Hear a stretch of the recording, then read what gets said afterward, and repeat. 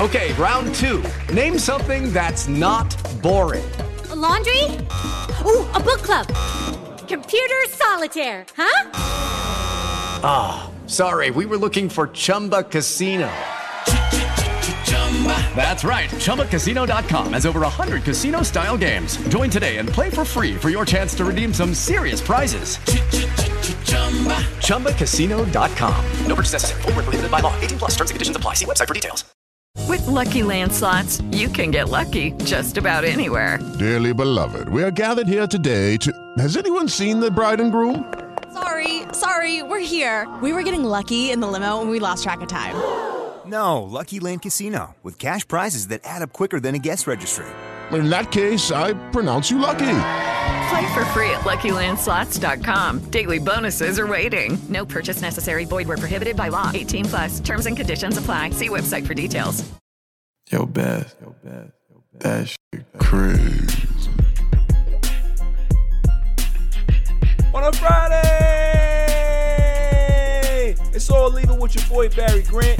You can catch me on Instagram and Twitter at All Even Podcast. You can listen to the show on SoundCloud as well as YouTube, so like, share, and subscribe to that. We have a packed show today. It's a lot of NBA, playoff basketball. These playoff matchups are getting intense. Every series has a couple games under their belt now, so we can kind of go into that to see where the series are going. The NBA lottery was last night as well, so we're going to dive into that. Talk about the top 5 teams. Mark Jackson and George Karl have a Twitter beef going on. We're also going to dive into some football. The Vikings and Dalvin Cook are at an impasse. Chiefs are making some big changes to their particular organization. A star boxer returns to the sport after many years of being out of it. And the greatest segment on the planet, Dummy of the Week. So let's just jump right into it, man. The NBA playoffs are heating up, y'all. It's getting really, really interesting. So like usual, I want to talk about a few playoff matchups and discuss what we've learned in the series so far in these particular matchups. So we got the Rockets Thunder, Blazers Lakers, Clippers Mavs, Celtics Sixers, Heat Pacers, as well as Jazz Nuggets. So I guess we can start with the Jazz Nuggets as the game is going on right now. Jazz are beating the hell out of the Nuggets right now, 90-60. Mike Conley has returned and he's cooking. He is playing well. They're up in the third quarter and it looks like they're going to take a 2-1 lead in this series. So what have we actually learned in 3 games in this series? What we've learned is that the Jazz are not dead. Since I've been doing this show, I've been talking about the Jazz. I said that they were one of the worst looking teams in the bubble. I've said that they just don't look like they're having fun. I don't think Rudy Gobert looks great. I don't think that the pieces fit together. I think Donovan Mitchell is struggling to find a second guy to kind of help him shoulder the load. A whole bunch of stuff. I've been trashing them. What they've showed in this series is that they have found their groove. And why they found their groove is more interesting to me. Denver is not consistent. This is a problem that's been plaguing them all season. When you look at the production, the box scores from Game 2 and now Game 3, Paul Millsap is not giving you anything. Craig is not giving you anything. Jamal Murray has struggled for 2 straight games now. They're not getting the production that they should be getting from their top guys. And this is why we're having a swing in the series. I'm not saying that Utah's not a good team and what their schemes are. Quinn Snyder is a great defensive coach and he's put in some schemes to kind of frustrate some of the Denver players. But when you have guys like Jokic, you're supposed to be able to get production out of them every single game. Jamal Murray, he has dealt with inconsistency issues his entire career. I'm not talking about just in the NBA. I'm talking about in Kentucky as well.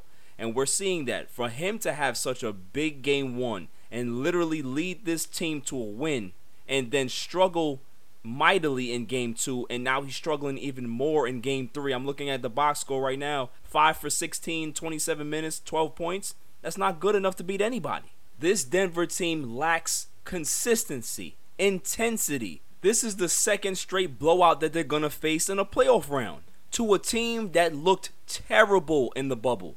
They looked terrible. There was no camaraderie with the Utah Jazz's team, and they are railroading Denver right now. So what does that really say about Denver? They've been this good team all year. Oh, don't Don't sleep on Denver. Watch out for Denver. But I always knew this in the back of my head. Okay, yeah, they're good. They're talented. But they're just not consistent enough to make you believe them. What I'm seeing out of Mike Malone as well is really disappointing. I'm not seeing any particular adjustments that he's making that can get them to get a groove. His rotations are bad. The half-court sets are atrocious. He is literally coaching for his job right now. Literally. If they lose in 5 games, Mike Malone is gone. If they lose in 6 games, Mike Malone is gone. If they lose in 7 games, Mike Malone is gone. Are you catching my drift? They have gone as far as they can go with Mike Malone. He has always been a transitional coach in this particular situation. There is nothing that Mike Malone can go to the Denver brass and say, give me another shot to work this out. They've seen enough. They've seen enough inconsistencies out of this team, and this is going to be the end of the road for him. The only way that I can see him actually keeping this job is if he can get Jamal Murray to be the player that they need him to be. And honestly, that ain't going to happen. On to Celtics and Sixers. Celtics are up 2-0, and they've looked dominating in this series. And why is that? 2 things. 1, they're better coached. And 2, they have a better, deeper team. The Celtics have Jason Tatum, Jaylen Brown, Kemba Walker, Gordon Hayward before he went down, Marcus Smart, who's a great defensive lockup, Enes Kanter, Grant Williams, Brad Wanamaker, who's been a great story. You look at the Philadelphia 76ers roster, who they got? Joel Embiid and Tobias Harris. That's it. This roster construction by Elton Brand was god-awful. I remember when they signed Al Horford to that big deal. And I'm wondering, why do you think that the Celtics let him go? First off, they didn't want to pay him that big of money. He opted out. He did him a favor. And then you go ahead and give him a longer contract? I don't know what kind of jungle juice he was drinking, but it just didn't make sense to me. The addition of Josh Richardson was a good move, but his injury history concerned me. I'm like, you got a whole bunch of guys on this team, Ben Simmons, Joel Embiid, Al Horford, all of these guys who have injury history, and you're putting them all on one roster, not to mention it was a very strange construction. It's a very big, bulky, slow team. What do you think was going to happen when you go against faster teams that have athletic guards, athletic forwards? You're going to struggle. And this is exactly what happened to them all year. They struggled with athletic guards, athletic wingmen. Now, what really compounds the issue is the fact that Ben Simmons is gone. Ben Simmons is gone, and now Joel Embiid has to be the guy by himself. Big, big mistake. We saw the first time that Shake Milton got put into the starting lineup in the seeding games. They had a blow up on the sideline where I don't know what Joel Embiid was telling him. Maybe it was some defensive play that he might have missed, or maybe he missed Embiid in the post and Embiid wasn't happy about it. But you're showing this kid up already, and listen, Shake wasn't backing down. But it shows you the immaturity of Joel Embiid, that he can't handle being the guy. He has a big mouth. He likes to talk a lot of trash. A lot of players don't like him because of it. And when he doesn't produce, people love to rub it in his face. Not to mention that he's in terrible shape. He's never had great conditioning. And for an organization not to be able to get their star player under control in regards to getting his conditioning where it needs to be so he can play down the stretch, down the season without breaking down, that falls on the coach and that falls on Elton Brand. Period. If I was a player and I looked down the row and I saw my star player with his head in his hands and he looks like he's crying, when we get to the locker room, I'm swinging on him. Because how are we supposed to get up as a team if you look like you're defeated, if you're pouting? I don't want to play with you no more. We're done. The Sixers really have some decisions to make. 1, Brett Brown got to go, right? He has to go. They made a mistake in retaining him. They should have got Monty Williams locked in. Monty Williams would have been a great coach for this team. You see what he's doing to Phoenix. The other thing is now you have to decide, who are you keeping? Simmons or Embiid? I say honestly, you got to keep Simmons. I'm not keeping Embiid. For what I'm seeing from this guy, he is uber talented. He has all the talent in the world, but he cannot be trusted. His attitude sucks. He's not a leader. So for you to be able to get this guy on the right path, it's going to take way too much effort as an organization to do that. I think Ben Simmons is the guy to keep. I'm sure you'll be able to get a decent package for Embiid. So that's how they should go about this. They got to do something. They got to shake this team up. This team was poorly constructed, and if Elton Brand can't fix it, then his ass got to go too. Next matchup we got is Heat Pacers. Heat are up 2-0 in the series, and what we've learned from this particular series is the Miami Heat are just tougher. They are a gritty team. They just grind out every particular possession. And when you have a guy like Jimmy Butler that can close a game for you, that's everything.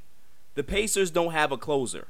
They don't have a guy that can be able to keep them close. Oladipo was a great player, but he's not actually back yet. He's not back 100%. He doesn't have that explosiveness that he had pre-injury.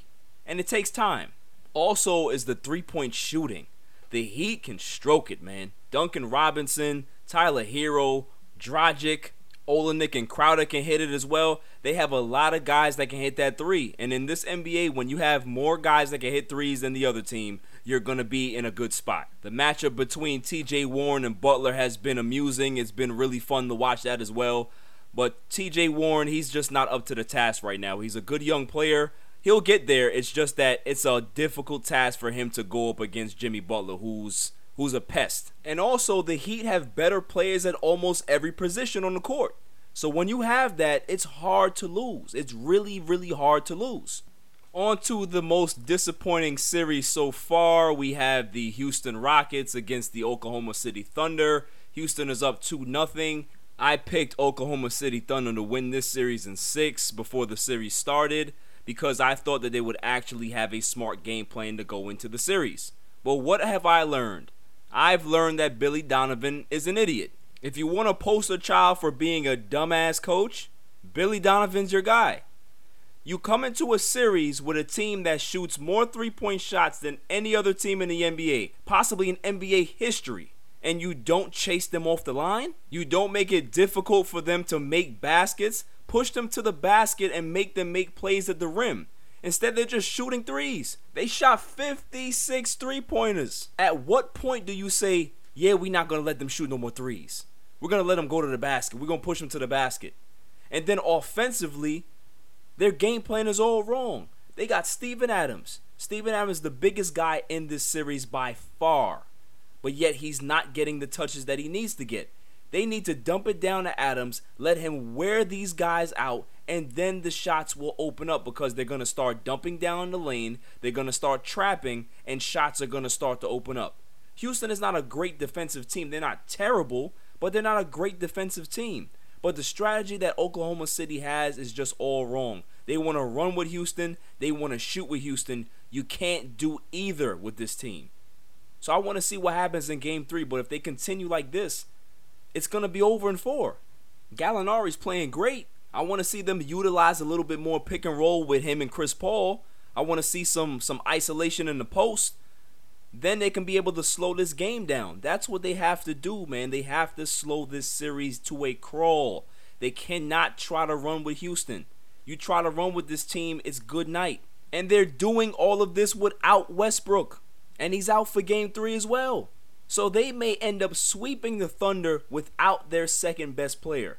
The Rockets look sharp, man. They really do. It's going to be very interesting next round, man. Next round, that second round, there's some potential matchups that are blockbuster must-watch. The next series we're going to talk about, Clippers-Mavs. What a difference a game makes, right? Game 1, game is going back and forth. The Mavericks look in control. Porzingis gets kicked out of the game. They were up 5 at that point. And then the Clippers kind of took the game over, right? They took the game over in the second half. The Mavs try to keep it close, but they ended up losing the game. Game 2, they come out like gangbusters. They go ahead and beat the hell out of the Clippers. So what have we learned from these first 2 games of this series? Kane Fitzgerald. That's what we've learned. Because if it wasn't for that dumbass ref in Game 1, the Mavs should be up 2-0 right now. Because like I said before the series started, the Clippers have no answer for Porzingis. I said that Doc would be on that special stuff if he put Noah in that game to try to guard Porzingis. They got no one. Zubac is trying to do a good job, but it doesn't matter. It doesn't really matter. And the fact that Kane Fitzgerald, that nice NBA ref that likes to put himself as a star of the game, inserted himself into game 1 and changed the dynamic of that game, he cost the Mavs momentum. Now, granted, it didn't stop them from winning game 2, but could you imagine? They should be up 2-0 and looking for a commanding 3-0 lead. They can't guard Luka. The Clippers are supposed to be the best defensive team in the NBA. They're supposed to be able to beat you up, talk trash, and be tough guys. Luka is just brushing them off, going to the basket at will. There's nothing they can do. They're putting Marcus Morris on him. Yeah, sure. How is that working out? First game, he had 42 points.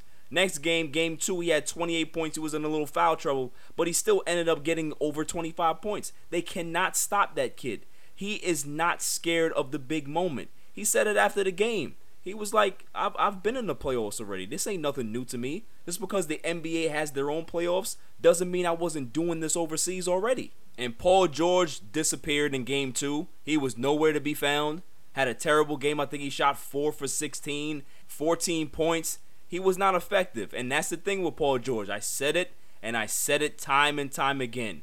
When you need Paul George to step up in a big pressure situation in the playoffs, he will let you down. So let's see what happens in Game 3 if he can bounce back. I doubt it. Why? Because it's Paul George. Kawhi doesn't look like the same defender. He looks like he's not sliding his feet that great, but offensively he's carrying the load for the Clippers, so you got to give him that. But then we turn our attention to the biggest cheerleader in the NBA, Patrick Beverley.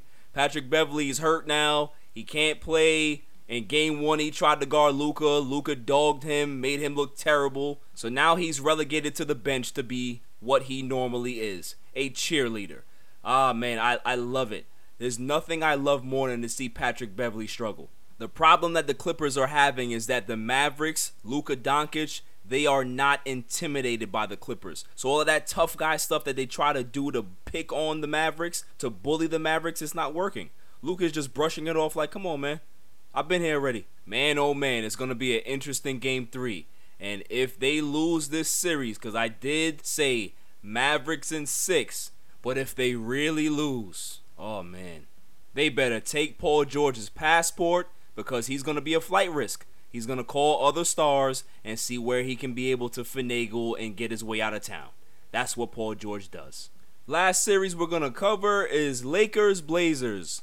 Blazers ended up winning game 1.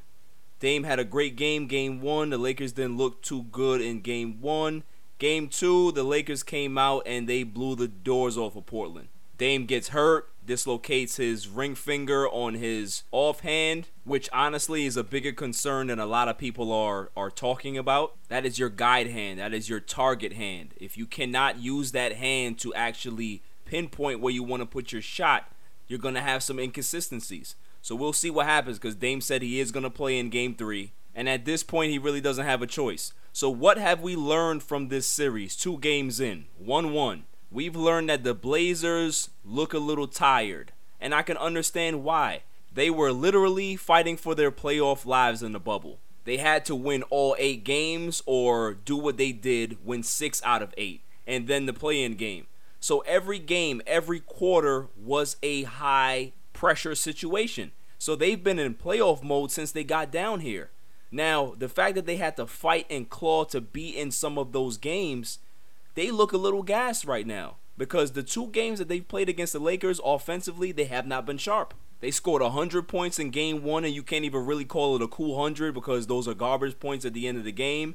And then in game 2, they really got the doors blown off of them. So offensively, they just look a little tired to me.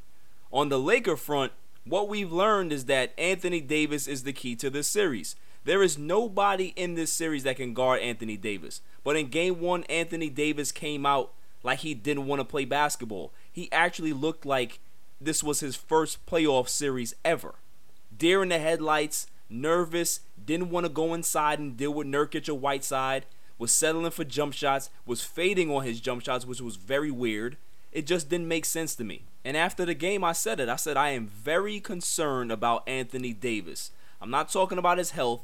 I'm talking about his mental toughness to lead this team. He has to be their number one.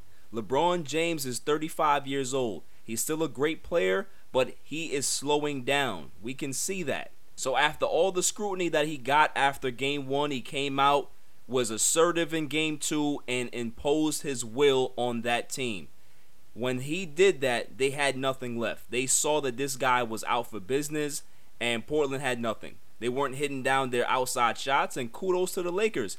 In 2 games, defensively, they've really been sharp. What we also learned about the Lakers is that Danny Green is a problem.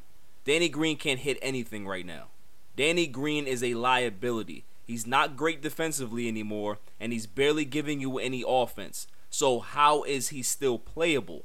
It's really, really troublesome. They have to get him straight. If they don't get him straight, they're not going to win a championship. KCP is another one. Everybody knows, who knows me close, that I have a disdain for KCP. For 3 years, disdain for KCP. He was the master of the single-triple that night. 29 minutes, 1 point, 1 rebound, 1 assist. How can you play a guy that many minutes and have that type of production? It was terrible. Game 2, they fixed it. KCP came out. He hit some shots. Everybody looked smooth. J.R. Smith got some minutes. Waiters got some minutes that he didn't get in Game 1. So the Lakers looked really, really good. LeBron James, I'm a little concerned about LeBron James because he just doesn't look like he has that oomph right now. Maybe he's still trying to ramp himself up, so I'm going to see what he looks like come Game 3. But I'm a little concerned about LeBron right now, just a tad. Not much to be like, yo, we got a big problem, but I just want to see a little more. I am curious to see what these next few games look like, if the Lakers are going to be able to keep up their defensive dominance or Portland's going to be able to start making some shots and shock the world. After the break, we're going to talk a little NBA lottery, who won the lottery, and what are the top 5 teams, and what are the players that are going to go to those teams. On a Friday, it's All Leaving. I am so stressed because I hate my job. Let me guess. You're at a dead-end job and find it hard not to press the snooze button? Well, come down to Connecticut School of Broadcasting. We have campuses in Westbury, New York, Boston, Connecticut, New Jersey, North Carolina, Georgia, and Florida. Develop your skills in broadcast media that include audio production, television, radio, and sports broadcasting. Learn from industry professionals in a small, intimate class setting for a better experience. The hands-on training is second to none. And if you're worried about what to do after graduation, the Connecticut School of Broadcasting helps you to get job placement. Take it from me. It took me 7 years to get here, and it's been the best time of my life. Go to gocsb.com or dial 1-800-887-2346 for a studio tour. And who knows, maybe you'll be the next media superstar.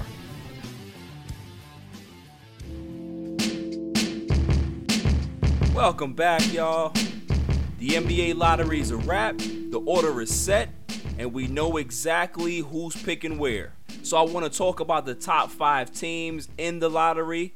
At number 5, you got the Cleveland Cavaliers. At number 4, you have the Chicago Bulls. At number 3, you have the Charlotte Hornets. At number 2, you got the Golden State Warriors.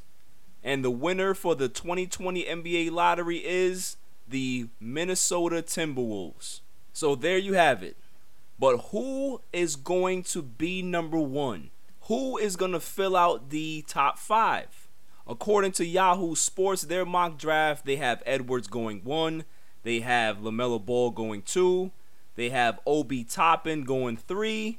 They got Tyrese Halliburton going 4 to the Bulls. And they have Deni Avdija going to the Cavs. Not a bad top 5. But honestly, mine is a little different. And my picks are going off of need. So at number 1, Minnesota, they have to take Anthony Edwards. Anthony Edwards is a great dynamic guard. He led all freshmen in scoring last year. He has a little bit of Dwayne Wade in him, a little bit of Donovan Mitchell. He can be exactly what the Minnesota Timberwolves need on that wing. D'Angelo Russell is not really a true point guard. Edwards can do a lot of ball handling as well, so they're going to have an interchangeable backcourt, which I like. Karl Anthony Towns is the man, so you're going to have a good big 3 right there. Now here's where my top 5 changes. They got LaMelo Ball going to the Warriors. I don't see that. I think James Wiseman is the pick here for the Golden State Warriors. They don't need LaMelo Ball. What they need is a mobile big man. And James Wiseman fills that category. He can run. He can shoot a little bit. He has a good touch. He can block shots. He can rebound. That kid is phenomenal. And that is a need that the Golden State Warriors must have. They can be able to put Draymond Green back to the power forward position and have a traditional lineup. Wiseman can shoot it. And with this bunch, you know that shooting is a premium. Shooting is a must. This is a guy that fits seamlessly into this particular lineup. It's actually pretty scary when you think about it. Number 3, I have LaMelo Ball. The Hornets need a point guard. He's a dynamic point guard. He can handle the ball. He's 6'7". He may end up growing to 6'8". He's a tremendous talent. His shooting mechanics are suspect, but that shouldn't be a shock to anybody because LeVar Ball is his dad. And LeVar Ball doesn't know what shooting mechanics are supposed to look like. Look at Lonzo. Look at Jello. They all shoot terrible. He never fixed LaMelo's shot from when he was a child. LaMelo shoots with a 2-hand release. That means that when he was a kid, he didn't have enough strength to push the ball over the rim. As he gets older and stronger, that jump shot was supposed to change, and LeVar never did it.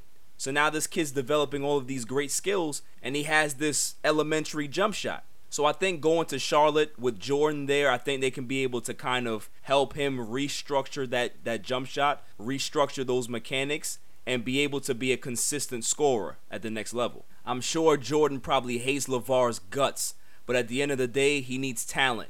And he can't take it too personal. LeVar Ball is a big mouth, everybody knows that, but he's harmless. He's not doing nothing. Jordan is going to make sure that he stays on the wraps, stays under control, so that's not going to be an issue there. At number 4, I think the Chicago Bulls take Danny Avdija. With Kobe White already there and them thinking about moving LaVine to another team, Avdija at 6'9", with his shooting ability, he can be able to stretch the floor. This is what the NBA is now. With his length, he can be able to cause some disruption on the defensive end as well. At number 5, I think the Cleveland Cavaliers draft Obi Toppin. Obi Toppin is a great offensive player. He can score the basketball. He is wild athletic. The fact that they have their 2 guards already, Sexton and Garland, Obi Toppin just slides in and fits seamlessly with this lineup. He gives them the athletic punch that they need on that wing. So that rounds out my top 5 of the NBA draft. But before I move on, I like to get out my bottle of Knick fans' tears and drink a little bit right now. The Knicks dropped to 8th in the lottery. Everybody's upset. Listen, it's not the end of the world. Obviously, you guys are not going to get a super duper pick, but you can get some value down there. I think Tyrese Halliburton is the guy to pinpoint. So if the Knicks have to move up a couple spaces or even move all the way into the top 4, they can be able to dictate that and get themselves a player. I think they can be able to do that. But in the meantime, I like to just enjoy the misery. All of my friends that are Knicks fans, they're just depressed because year after year they think that they're going to get the number 1 pick and it just never happens. I just think that Adam Silver has it out for the Knicks. Oh, man. Turning our attention to some interesting news with some old guys in the NBA having a Twitter beef. You got George Karl going against Mark Jackson. What is going on here, fellas? So apparently Mark Jackson had made a comment about Carmelo Anthony being on the Blazers now, saying that how great he looks defensively and how he's committing to whatever philosophy that they have. And he never did that before, and the coaches before him, never held him accountable, so they're supposed to be at fault as to why he didn't develop on the defensive end. And George Karl took it so personally. He took to Twitter and bashed Mark Jackson. So he said, and I quote, "Remind me, how many All-Star teams did you coach, Mark? How many Defensive Player of the Years? How many finals appearances? How many of my teams became dynasties right after I left?" Shots. George Karl didn't have to do that. Come on, man. I think what he was really saying is that he's really happy that Melo has finally came to his senses and committed to the defensive end. We know that Melo has always had an issue on the defensive end, that he's never truly committed. And I remember George Karl wrote his book that came out in 2017 that documented all the issues that he had with Carmelo Anthony's ability to accept playing on the defensive end. You know how this thing goes. It's a coaching fraternity. So once a coach feels that another coach is taking a shot, he's going to defend himself. He's definitely going to defend himself. And then Mark Jackson came back and was like, yo, I wasn't even thinking about you, George Karl, but yo, you never beat me in the playoffs, and you never beat me when I was a player either. So, it's two old guys going at it. It's pretty entertaining. But both of these old dudes need to sit their asses down and cool out. On Mark Jackson's part, he needs to just appreciate Melo for what he's doing now, because we never seen this type of Melo before in regards to defense. Be happy. Don't try to make it something else. And on George Karl's end, just enjoy retirement, man. You're a legendary coach. You're a Hall of Famer. Just leave it at that. It's always hard for an established, winning, successful coach to try to get through to a young star sometimes. Sometimes that age divide is really difficult to get over. And I think that was the problem between George Karl and Carmelo Anthony. I think at some point that fence will be mended. Carmelo Anthony will get his jersey retired with the Nuggets, and they will squash their feud and kind of be adults and appreciate the time that they had together, because they did do a lot of special things. They didn't get to an NBA final, but they had some really good teams in Denver. So pretty good success. Coming up after the break, the Vikings and Dalvin Cook are at an impasse on a Friday. And so are leaving. Yo, what up? It's your boy DJ G Money, representing that Flip the Script podcast. But listen, right now I'm listening, I'm tuned in, I'm tapped in to a brand new podcast called the All Even Podcast with my man Barry Grant. Yo, B, what's up, man?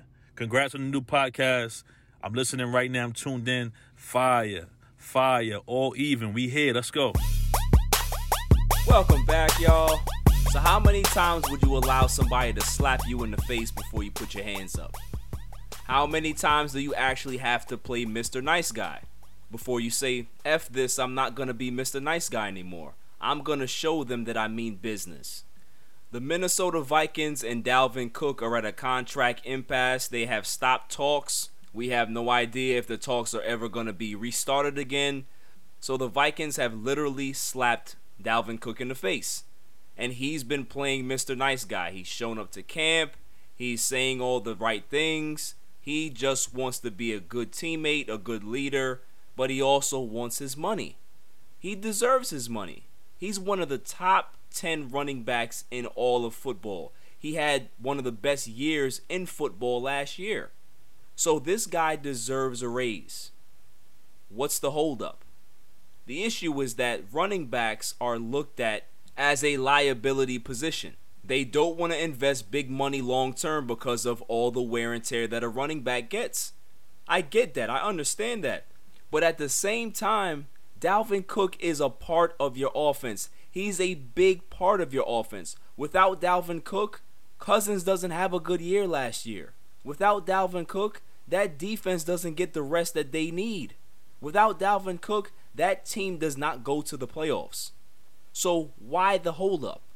We saw Derrick Henry have a career year last year, and he had to settle for a franchise tag.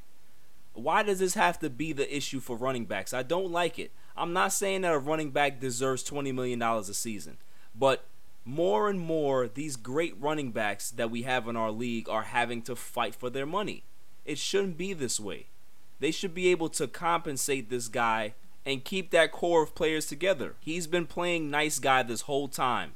I don't think that they want Dalvin Cook to get upset, to start turning on the franchise. That's not a good look for Minnesota. So they need to get this deal done and get this deal done as soon as possible. You don't want this to ruin the momentum that you guys had from last season. You got to lock up your best player. Everybody else is getting paid, but Dalvin Cook is waiting around. Come on, that just sends a bad message. It really does. Kirk Cousins, who's a crumb bum quarterback, gets guaranteed money, but Dalvin Cook got to wait for his bag. What kind of bizarro world do we live in? Come on, man. Without the running attack, the play action pass means nothing, especially for this team and this bum ass quarterback. Come on. Get it together, Minnesota. I don't want to see y'all going down the wrong path. Dalvin Cook, pay the man. Turning our attention to the Kansas City Chiefs, they're making some changes to their fan gear. They're saying that they don't want fans to dress up in any Chiefs stuff and any war paint, anything that resembles anything Native American. And listen, I agree with it. I agree with this stance that they're taking. At the end of the day, I don't understand why the fans were doing it anyway. Like, I get fans are nuts, but why would you want to do this? Why would you want to dress up in war paint? And it's just dumb. Like, just go to the game, put a Chiefs shirt on, get your hat, drink your beer, and that's it. Why you gotta dress up like a dumbass?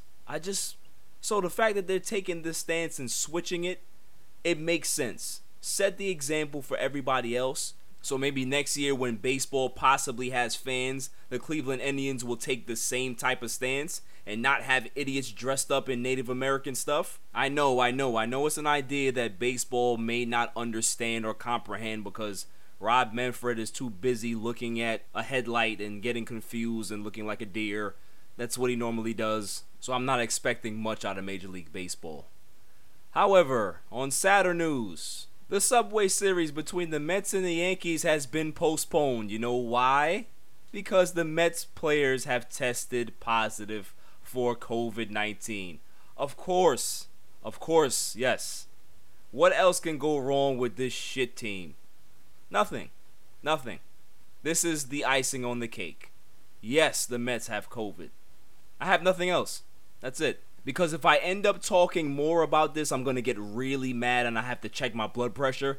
You know what? Screw it. I don't understand how they just don't know how to police their players and their staff. You are an organization full of rich people, full of people that have jobs that you can be able to say, hey, can you watch these people? Hey, we can put a guy in charge to be able to police things and have protocol be enforced. What is going on here? I don't understand. We're like the Bad News Bears, man. God damn it. I don't have anything left right now. I just don't have any more energy for the Mets. I can't do it. I can't do it right now. I need a couple days off from the Mets. I need just a couple days off to be able to recharge the battery because I'm on E. I ain't got nothing, man. The Mets are like that nagging girlfriend that you just can't get away from. And the minute that she says, okay, I'm going to my cousin's house for the weekend, you're like, oh, thank God. Thank God I get a couple days to just kind of like recharge the battery and lick my wounds because my eardrums are going to get beat up again. Coming up, the greatest segment on the planet, Dummy of the Week. On a Friday. It's all leaving. This is a public service announcement. Down in your luck? Tired of being curved?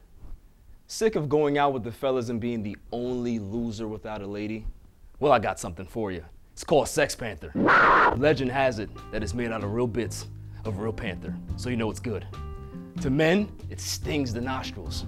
But to women, you may as well be a slab of meat in a dog pound. And that's not all it does. You could be getting ready to see that special fox and disaster hits. No money in the budget for gas, only dinner for two. No problem. The fumes from Sex Panther can give your car 38 miles to the gallon. Sold you yet? I thought so. For $69.99, go from unlovable loser to the cock in the walk. Sex Panther. 60% of the time, it works. Every time. Welcome back, y'all. So without further ado, the greatest segment on the planet, Dummy of the Week. Dummy. We pick candidates on Monday and Friday, and then we pick the winner on that Friday show. On Monday, we had Major League Baseball. Fortunately for them, they are not the winners today. Our next candidate is Oscar De La Hoya. Dummy. Yeah. Oscar De La Hoya is a candidate for Dummy of the Week because this man is 47 years old and said that he wants to return to boxing. Why? Why would anybody watch you box? You were washed up when you lost, when you retired, so why would anybody want to watch you at 47? Who's paying $60 to watch you get beat up? Maybe I will. Maybe I would pay that one time $60 to see you get knocked out and sent back into retirement. What is going on with these old fighters? Everybody wants to come back. This is not a sport where you can make a comeback. This is not the one, bro. This is not golf. This is not basketball. This is not WWE. This is boxing where people hit you. And when you get older, your skills diminish and your speed diminishes and your cognitive ability diminishes. So you're going against some young guy that's younger than you. He's going to beat you from pillar to post. I don't know, man. I can't respect De La Hoya. Ever since I saw those pictures of him dressing up in that woman's underwear or lingerie, yo, it's a wrap. You can't do nothing else to save yourself. I'm done with you. Done. But unfortunately, you are not the winner this week. Ladies and gentlemen, we have a tie. For the first time in Dummy of the Week's short history, we have a co-Dummy of the Week. May I have the drum roll, please? And the winner is Tom Brenneman and John Locke. Now, these two idiots are my dummy, because Tom Brenneman, who does commentary for the Cincinnati Reds for Major League Baseball, says some homophobic slurs on air. On air. Like, and the dude wasn't drunk. He wasn't drunk at all. I don't get it. And then on top of that, he then issues an apology during the game. And while he's issuing the apology, he calls a home run. They got some brave dummies out here, man. These guys are just getting more and more advanced in the art of stupidity. I doubt that he will ever call another baseball game. Or maybe he will. Maybe time will heal and then they'll be able to forgive him and he'll be able to work in Major League Baseball again. But until then, he's going to be working in his basement. Calling commentary for Pornhub. Yo, this dude is the worst. But man, does it get better. John Locke, who is the first play-by-play guy for the Charlotte Hornets, has gotten suspended indefinitely because he tweeted out during the game for the Denver Nuggets and the Utah Jazz, but instead of saying the Denver Nuggets, this idiot types the N-word. You can't make this up. So then he issued an apology saying, oh, he didn't mean it. But here's my thing. I don't really know about smartphones like that all too well, but I do know this. If you have autocorrect in your phone and you use a word more than once and you use it all the time, that word would now be saved in the bank. So the fact that he typed this and his phone did not correct him, he's been using this word all along. This man is a N-word dropper on a consistent basis. And his phone was just like, okay, you want to go with this? I'm not even going to stop you because this is normally what you say on a Sunday, on a Monday, on a Tuesday, on a Friday. And what makes it better is that he has a black owner. The guy that signs his checks is a black man. I hope that the Denny's that he applies to has a black manager. And the black manager recognizes him and has him on toilet duty for the entirety of his shift. All he's doing is shoveling shit all day long. So John Locke and Tom Brenneman, you guys may never win an Announcer of the Year award, but just know that you are co-winners for Dummy of the Week. That's all for this week. I hope you guys have a great weekend. I see you guys on Monday. Until then, stay safe, stay cool. Peace. You can catch me on Twitter and Instagram at All Even Podcast. Listen to the show on SoundCloud and check out my YouTube channel, All Even Podcast. And don't forget to share, like, and hit that subscribe button. Judy was boring. Hello. Then Judy discovered ChumbaCasino.com. It's my little escape. Now Judy's the life of the party. Oh, baby, mama's bringing home the bacon. Whoa, take it easy, Judy. The Chumba life is for everybody. So go to ChumbaCasino.com and play over 100 casino-style games. Join today and play for free for your chance to redeem some serious prizes. ChumbaCasino.com. No purchase necessary. Void where prohibited by law. 18+ terms and conditions apply. See website for details. Okay, round two. Name something that's not boring. A laundry? Ooh, a book club. Computer solitaire, huh? Ah. Sorry, we were looking for Chumba Casino. That's right. ChumbaCasino.com has over 100 casino-style games. Join today and play for free for your chance to redeem some serious prizes. ChumbaCasino.com. No purchase necessary. Void where prohibited by law. 18 plus terms and conditions apply. See website for details.